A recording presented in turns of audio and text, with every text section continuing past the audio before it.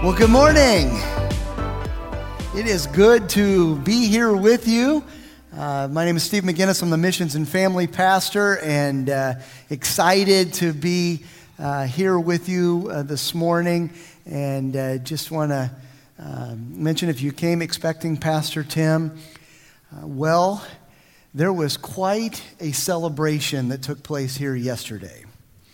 So Pastor Tim and Jonna's daughter, Megan, and Pastor Larry and Heather, our children's director's son, Mac, were married here yesterday afternoon, and just a great celebration.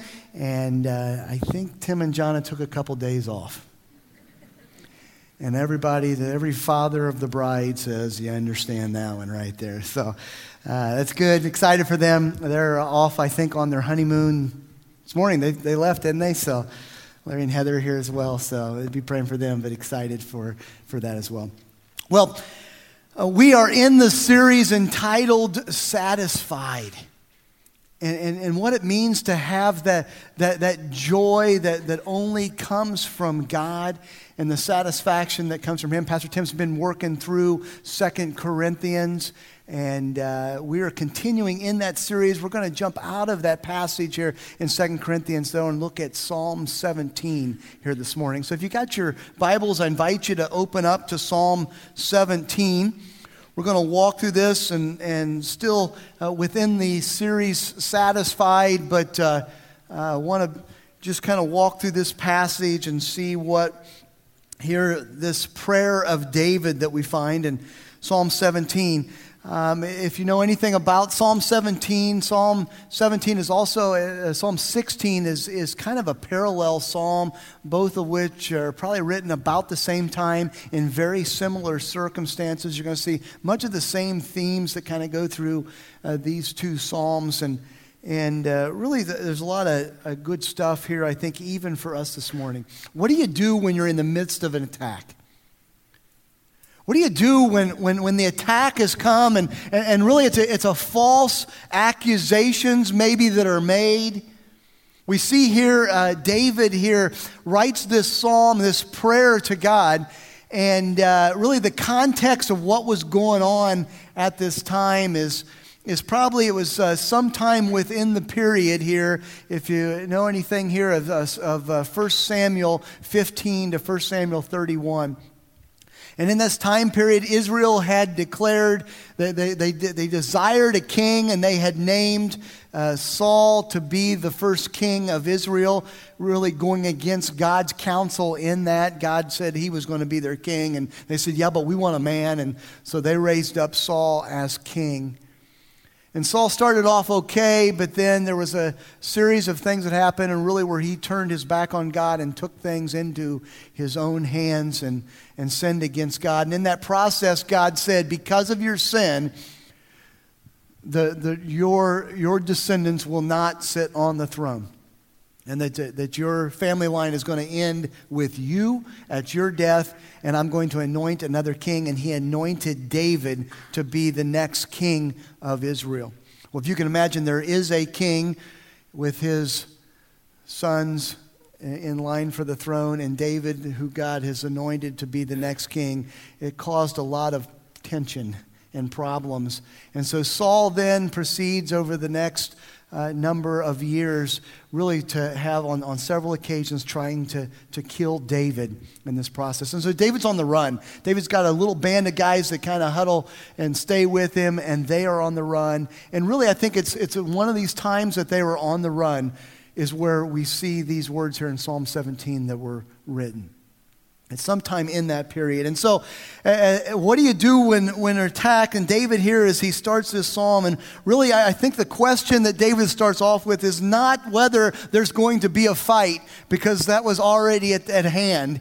But the question wasn't, is there going to be a fight? The question was, who is going to do the fighting? And we see here in verse 1, and we see our first point here is to allow your God and His truth to vindicate you, not your own words of self-defense. Allow your God and His truth to vindicate you, not your own words of self-defense. Verse 1 here we see opens up this psalm, this prayer here. Hear a just cause, O Lord. Attend to my cry. Give ear to my prayer from lips free of deceit. So David starts off with a cry out to God. Hear me, Lord. Please listen to what I have to say here.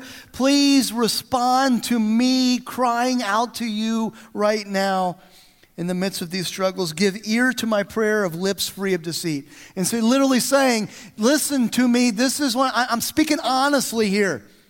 There's no deceit that's going on. I'm not trying to shade the truth at all. I'm being totally forthright in what's going on. And we're going to see over and over David declares his innocence here in the attack that is coming. And he goes on and says, from your presence let my vindication come.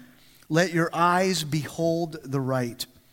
Please vindicate me is really what David here is calling out to God and saying, you vindicate me, but from your presence is where this vindication will come. Or literally what he's saying here is that I'm not going to try to defend myself, Lord. I'm going to trust you to defend me against these attacks.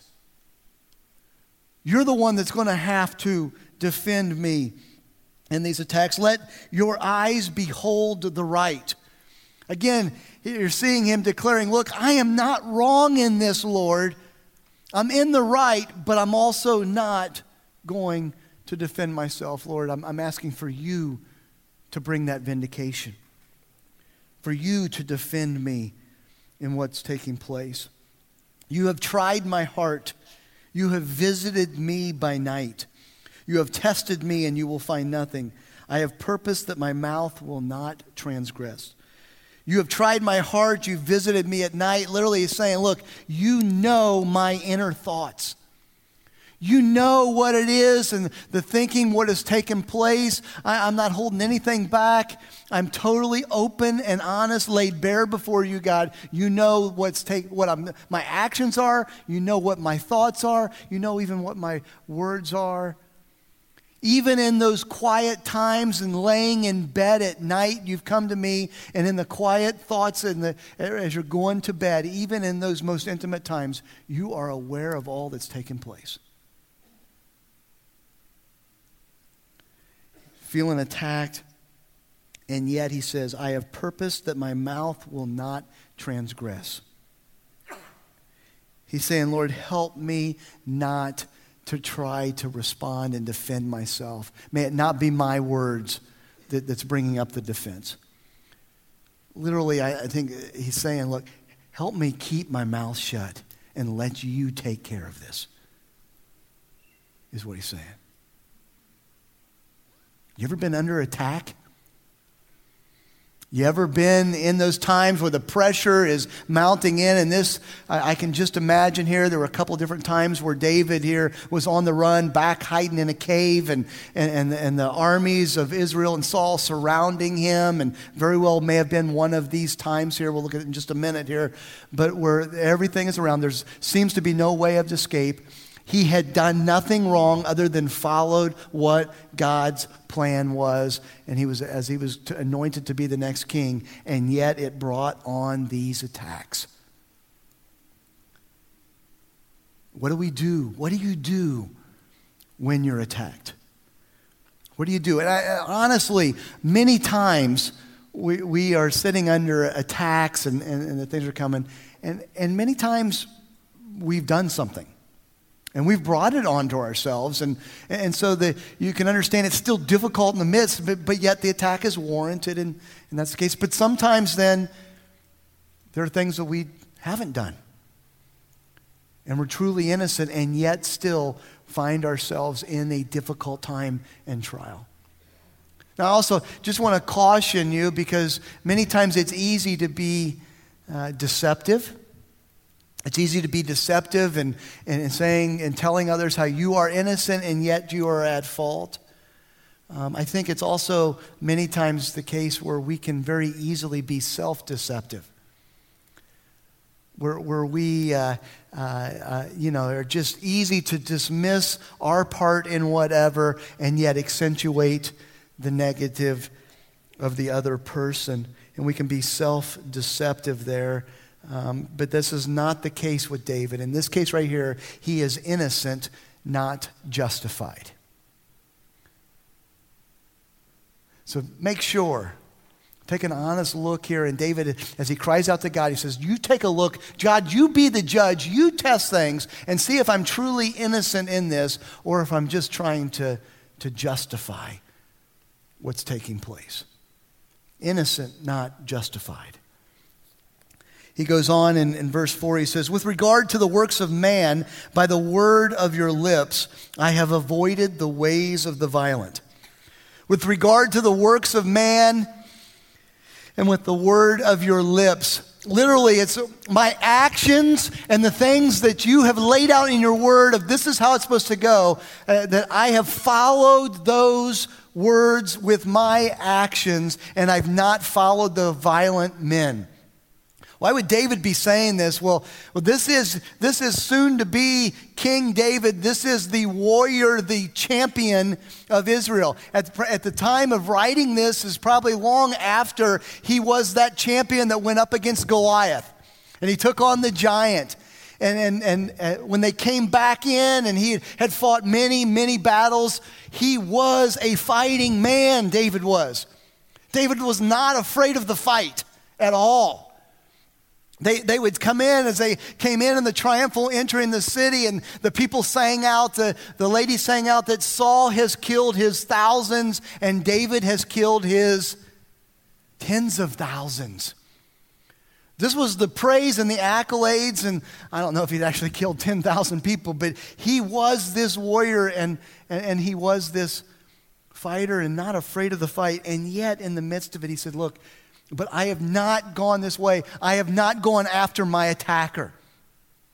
I've not gone after them. This was the army of Israel led by King Saul, the one whom God had anointed as the first king. He was going to succeed him, but yet that was still the guy in authority at that time, and he respected that position. And so we see, Lord, you're going to need to fight this fight for me. I will not fight this fight on my own. Verse 5, my steps have held fast to your paths, and my feet have not slipped. My steps have held fast to your path. Look, I've stayed on your path. I've stayed on your plan. I have followed your word. I've followed the plan that you've laid off. I've not gotten off right or left. We see a sure-footed righteousness here that David is saying. So we see David here, he's under attack. Let me ask you, when have you been under attack?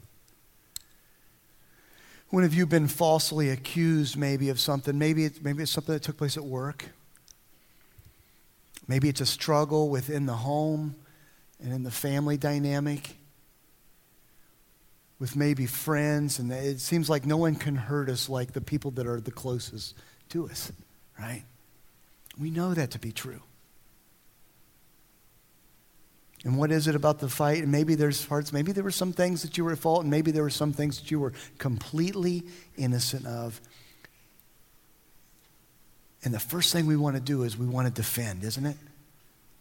We want to take a stand, and we want to take a stand, and especially if it's something of a more public nature, and we want to be so defensive of our reputation so often in that as well.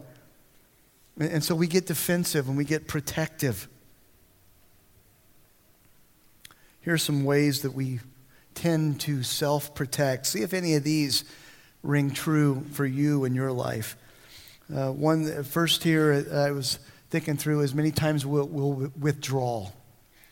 The attack comes, and so we withdraw, and many times with that will come a little bit of denial in what's taking place, and we just kind of think, I'll just bury my head in this, and I'm just going to pretend it isn't even happening and just ignore it altogether. That usually doesn't last real long, depending on the attacks that are coming. It's not what David was doing. David was being very active against the attack. He was just taking it to somebody else. We withdraw or we control.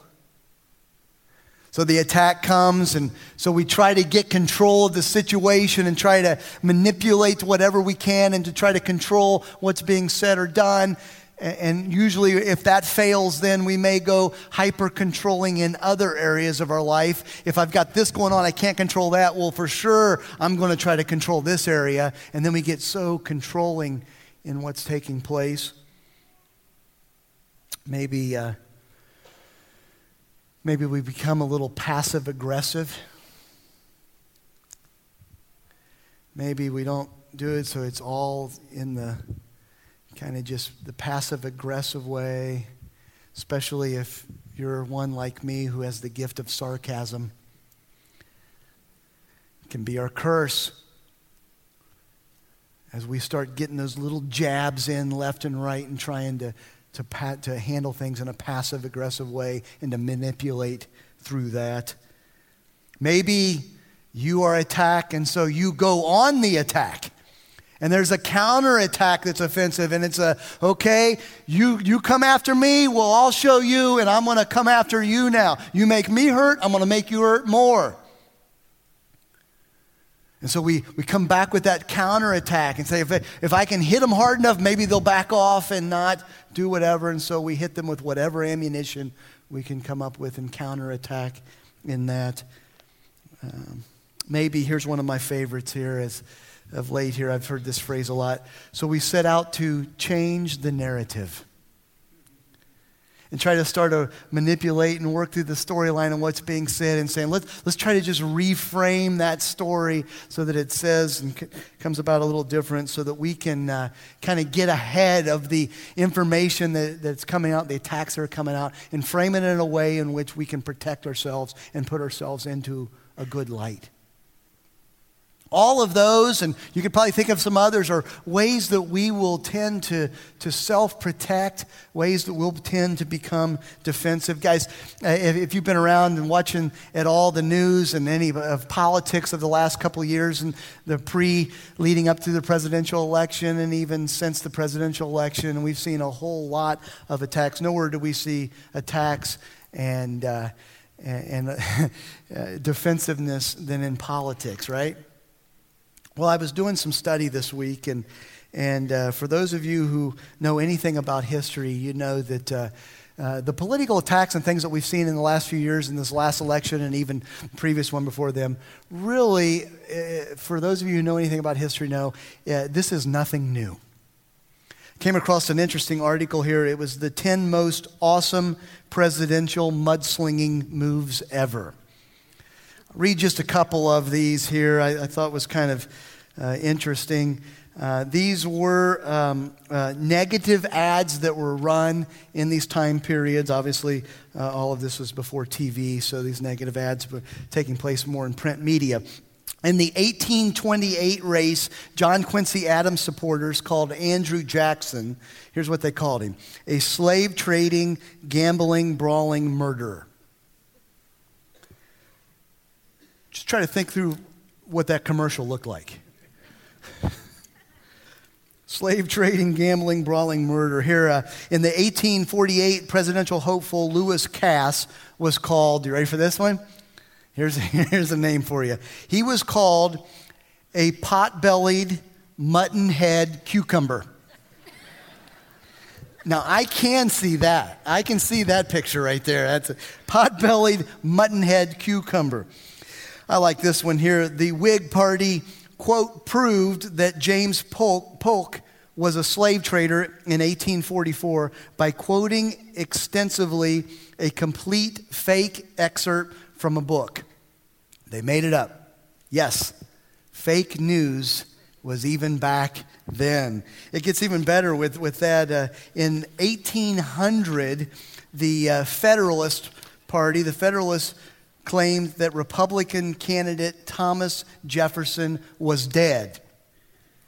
Actually came out that he was dead, that he had died, and he became president the next year. So he was most certainly not dead. Lastly here, it was said Martin Van Buren was called a snob with a penchant for really nice perfume and strutting in front of $2,400 mirrors like a peacock. The truth was Martin Van Buren, actually to this day, has been the least spending president we've ever had, and yet the attacks fly. We see this in politics. We see this around in society. We see this in so many different avenues and mediums, and I think if you're like me, you also may have seen it at times in your life. So how do we handle these attacks? What do we do? Well, this psalm here, this prayer of David, is really calling for worshipful obedience and letting God protect and defend us as he chooses. Point one here is really to allow God to protect and defend us. Allow God to be the defense and handle things, here was the catch though, as he chooses. David's calling out saying, Lord, vindicate me in this from your presence, from being with you. You're going to be my vindication. But as we pray that prayer, what is required in that is we have to trust that God has our best interest in mind. We have to be able to trust God's plan for our life even when we don't understand it. Even when we don't know how, or even if it's not going to be a defense the way that we would want it to be done. So let me ask you again, what are you going through? Where have you been attacked falsely?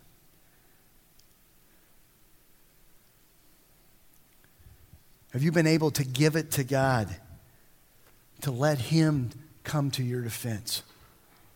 Maybe if you're in that situation right now, you may be thinking, what is it that you need to take and to just set down and say, God, I'm going to trust you to protect me, and I'm going to trust you to protect my reputation. Point number 2. Seek a deep, personal, abiding relationship with your God through prayer. Seek a deep and personal, abiding relationship with your God through prayer. Verse 6, he says, I will call upon you, for you will answer me, O God. Incline your ear to hear me. David here cries out, says, I'm calling to you, God. You will answer me. I know that you are hearing me, and I know that you're going to answer me, Lord. Just listen to me, lean into what I'm saying here. Please hear my words in this. We see this passionate plea here. We see his prayer life is one that he could just cry out and just completely open and bare and transparent before God and just lay it all out on the line as he was speaking to his Lord and Savior. We see here verse 7, wondrously show your steadfast love, O Savior, of those who seek refuge from their adversaries at your right hand. Wondrously show your steadfast love, O Savior, of those who take refuge. Wondrously show. Do a miraculous work here in showing this consistent and present love that you have for us, Lord. My Redeemer, my Savior, the one who comes to my defense of those who are taking refuge in you. We see here's a couple of really big God statements here in David's worship as he's acknowledging God, you're my Savior. You're the one who is the defender, Lord. And Lord, he's just calling out for God's attribute of his steadfast, faithful love in what's taking place. David had seen that love. He'd experienced that love over and over again. And he's calling once again, Lord, I know that you love me. I know that no matter what's going through, you're right there with me, Lord. So I am calling upon that in the midst of this attack right now. That's what's taking place here as David is working through this and crying out to God for that. He knows beyond a shadow of a doubt that God loves him. And that God's got a plan for his life. What do we take away from this? You can know that God loves you. His steadfast, continual, faithful love. And he's got a plan for you. And it's for his glory and your benefit. God has a plan for you, for his glory and your benefit. Verse 8 here, he says, keep me as the apple of your eye. Hide me in the shadow of your wings. Keep me as the apple of the eye. Really, literally, it's keep me at the center of your watchful eye. May I be that special person in that special place to you, Lord, here. And we know if you're a follower of Jesus Christ, you're a child of God. As a child of God, as son or daughter, he says, keep me in that special place. Hide me in the shadow of your wings. When I think of that, I think of just the coming around and just wrapping your arms around. If you've ever been maybe with a small child in a large crowd and something happens, something that's startling or that, and you see that parent pull that child in close and just wrap their arms around them and just protecting what's ever going on and the chaos of the commotion of the crowd. It's kind of the metaphor here that David is saying, look, that's me. Keep me right there in that special place. I know you love me. Keep me in just the center of your watchful eye and wrap your protective arms around me. Hide me from the wicked who do me violence, my deadly enemies who surround me. The attacks were all around him. David knew it. He could feel it, the pressure. They were closing in on him. He says, Lord, I need your protection. I need you to just wrap your arms around me and protect me in the midst of the storm and the attacks that are at hand. How about you? Can you relate to that? When the attacks come, what did David do? He took it to the Lord in prayer. He had that relationship, that deep personal relationship with his Savior, that as soon as it happened, he would immediately then take it to prayer, and we're able to see him as he's written this prayer out. This is a man who knew about worship. He knew about what it meant to have a passionate walk with Christ, to have a passionate relationship with his Savior. David feared for his life. The attack was serious. And in the rough times, David turned to God. What about you? In the midst of the attack, what's your first go-to? What is it that's the first thing that you go to when the attack comes? Is it into full defensive mode? Or is it turning to prayer? Taking it to God? How did David have that relationship? What does that look like here to seek that deep personal relationship with your God through prayer? Here's some ideas for developing a dynamic prayer life. This is not an exhaustive list in any way. There's others I'm sure that you can come up with. But James 4:8 says, draw near to God and he will draw near to you. So here's some thoughts on how do we do that? How do we draw near to God? Well, first of all here, set regular times. Maybe in the morning, maybe in the evening, maybe both. Have those regular times that whether you're starting your day, whether you're entering your day, or maybe you're just setting both of those times to kind of bookend the day where you're going to just spend some time in prayer and you're going to spend some time talking to your God about what's coming up or what's just taken place. Having those set times. Number 2 here, a daily reading from God's Word. A daily reading from God's Word. You know, prayer is one side of a two-sided conversation. It's us talking to God, but also then when we're in God's Word, we're hearing from God. And then thirdly here, a part of that is to be praying Scripture. As you're reading through Scripture, then literally praying back to God, Lord, this is what I'm seeing about you from this passage here. Lord, this is what I see you're saying to me from this passage. Lord, I worship you or I praise you because of what it is that I see in this passage. Or this is what I'm going to go after today or this week because of this passage. And to be praying through those things as you're hearing from God and listening from His Word. How about journaling or having a prayer list? Just having some things as you've been praying through that you can just jot down the things that you're praying through, kind of keep track of that. As God answers those prayers, that you can kind of keep up with that, and you can see where God has been faithful and God has worked in the past, and it helps us to remind us that we can trust Him in the future. And you can journal this. You can do, maybe some of you would like to actually write out your prayer to God. It's what we see here in Psalm 17 of what David did as well, and maybe to write out those prayers. How about this? Sometimes I like to do this. It's been really helpful for me is say, you know what, at the beginning of the day, say, I'm just going to have a continual conversation with God throughout the day. I'm going to act as if I've got a friend that's in from out of town, and he's just going to follow me and shadow me everything where I go, everything I do, every meeting I'm in, everything like that. And he's just right here with me, and I'm just going to have a continual conversation with him throughout the day as events happen and things take place in my day. You realize we do have that person right there with us all the time. But just to have that conversation and just whatever happened, okay, Lord, and you don't even need to speak out loud to do that. Don't want everybody around thinking they're nuts there.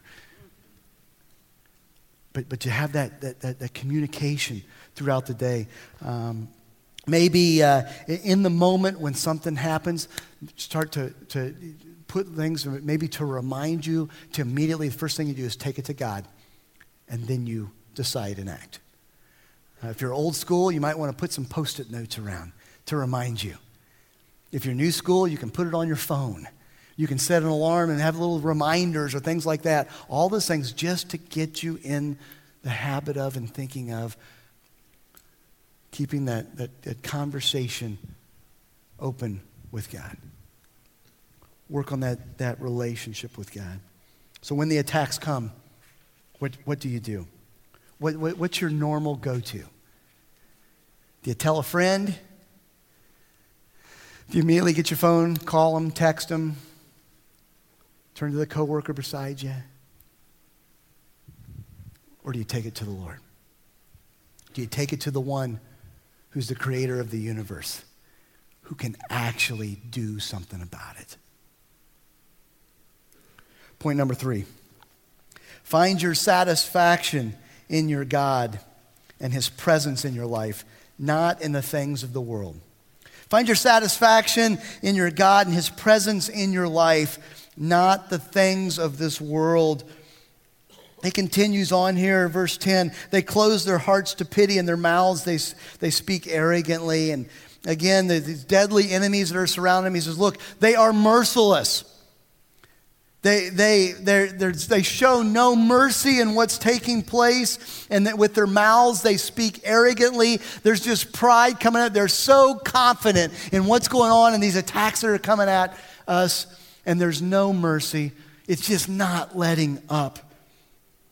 They have now surrounded our steps, and they've set their eyes to cast us to the ground. And David's feeling it. He's feeling surrounded. He's feeling hopeless. He's feeling abandoned in some regards.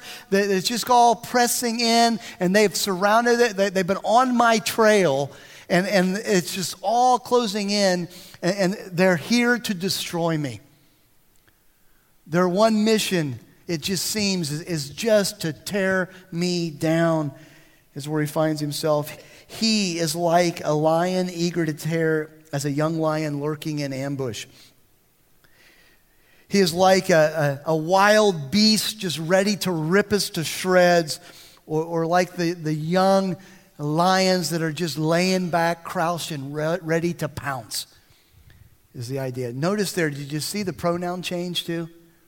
Before it was they, and now we see in verse 12 it changes to he. The armies of Israel was surrounded, but he recognized this was a very personal attack. This was coming from Saul here. And so we see the pronoun change here where he is like this lion just ready to rip me to shreds. It's gotten more and more personal. And then verse 13 here we see his cry out for the solution. Arise, O Lord, confront him, subdue him. Deliver my soul from the wicked by your sword.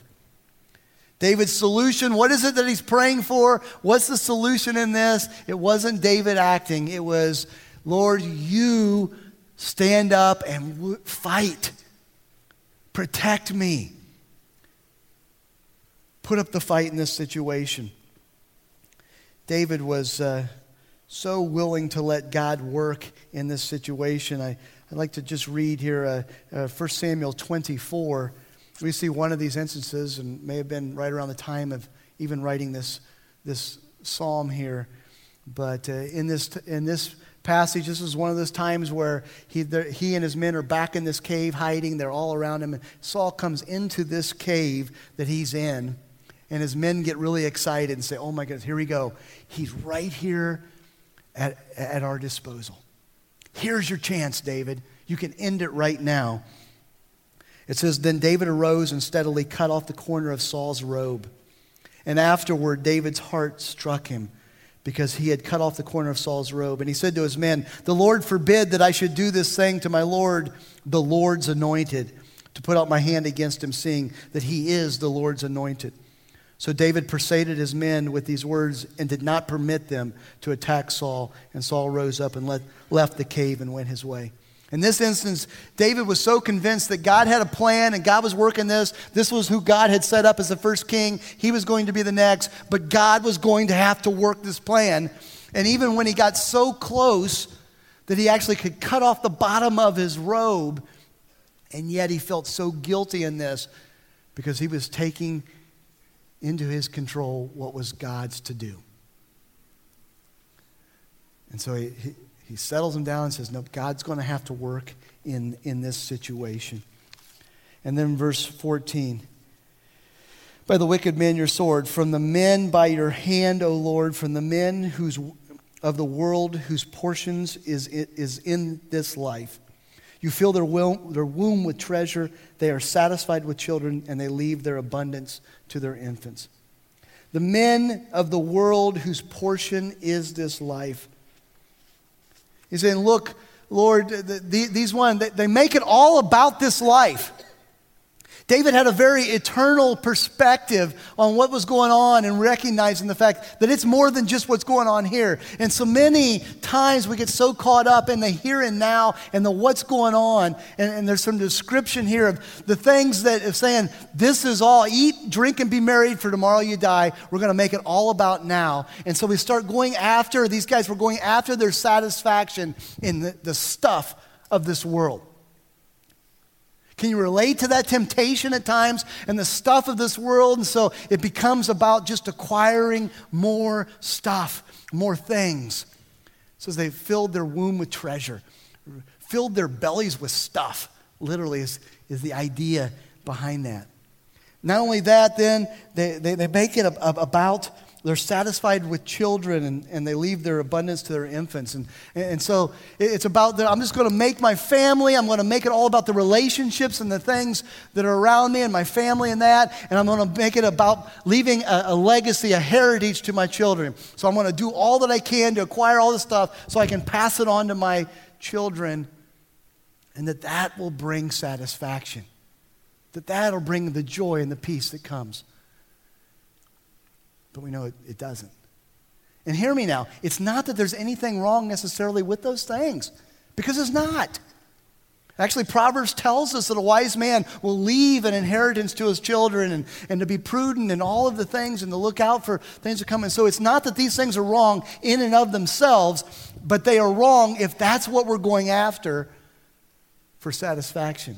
Why? Because satisfaction will only come from our relationship with Jesus Christ. It only comes from the Lord. How do we know? We'll look at verse 15. As for me, David said, I shall behold your face in righteousness. When I awake, I will be satisfied with your likeness.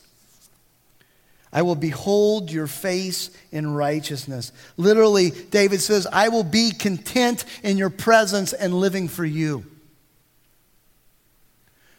I'm going to be content. I'm going to find my satisfaction in you, in the relationship with you. Being in your presence is what is going to bring peace and joy and the satisfaction of life. When I awake, I will be satisfied with your likeness. When I die, and the moment I die and I'm ushered into heaven and open up my eyes, Now I can be satisfied because I'm there with my Savior and will spend eternity with him. That's what David was saying. I said before, there's a parallel that we see here a little bit with Psalm 16. Look at Psalm 16, verse 11. The last verse of Psalm 16 goes right along with the last verse of Psalm 17. But 16:11 says, "You make known to me the path of life. In your presence there is fullness of joy. At your right hand are pleasures evermore." In your presence there is fullness of joy. What's the takeaway from this? You want joy? You want true satisfaction, peace in your life? It only comes from being in the presence of God. It only comes from worship. As we ascribe to God his worth, as we are there and let his glory spill onto us. That's what David is saying brings satisfaction. It comes down to our worship.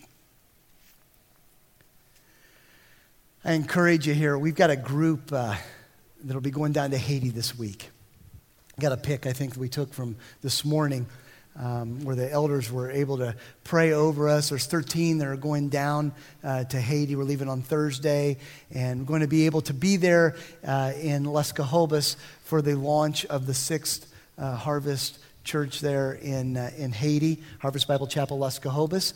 Next Sunday will be the launch for that. We've got this team going down. We're going to be doing some medical clinic work as well as work team and working on the facilities there and making things for their worship center as well. And so excited about that, so excited for the opportunity. I'm so excited being there for these launches and being able to experience that. I'm so thrilled for the folks that are going with us to be able to be a part of that, because it is truly awesome to be able to worship with these Haitian churches.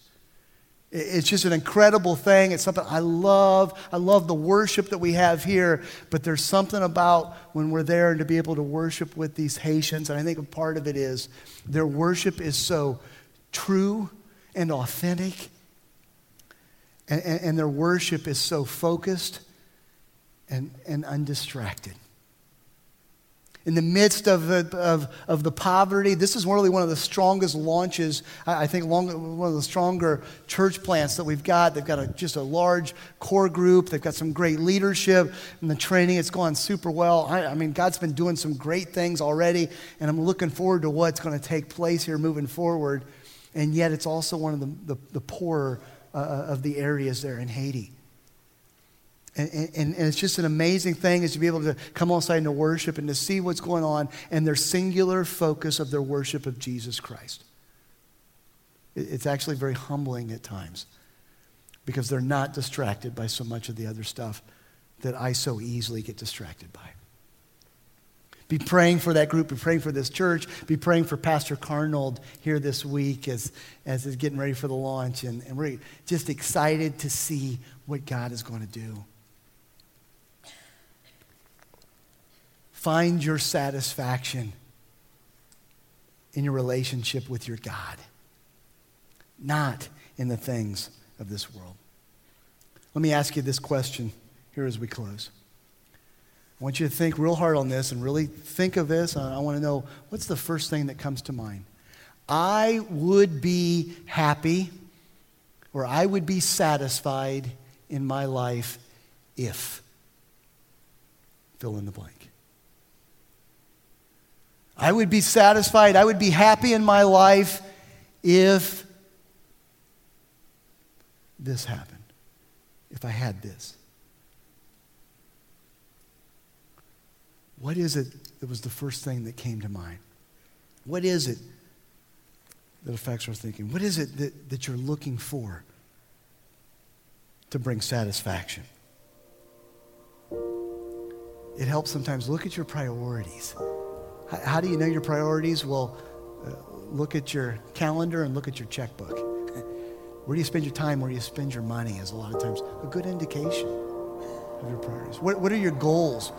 What is it that really keeps you going and moving? What are the goals you're going after?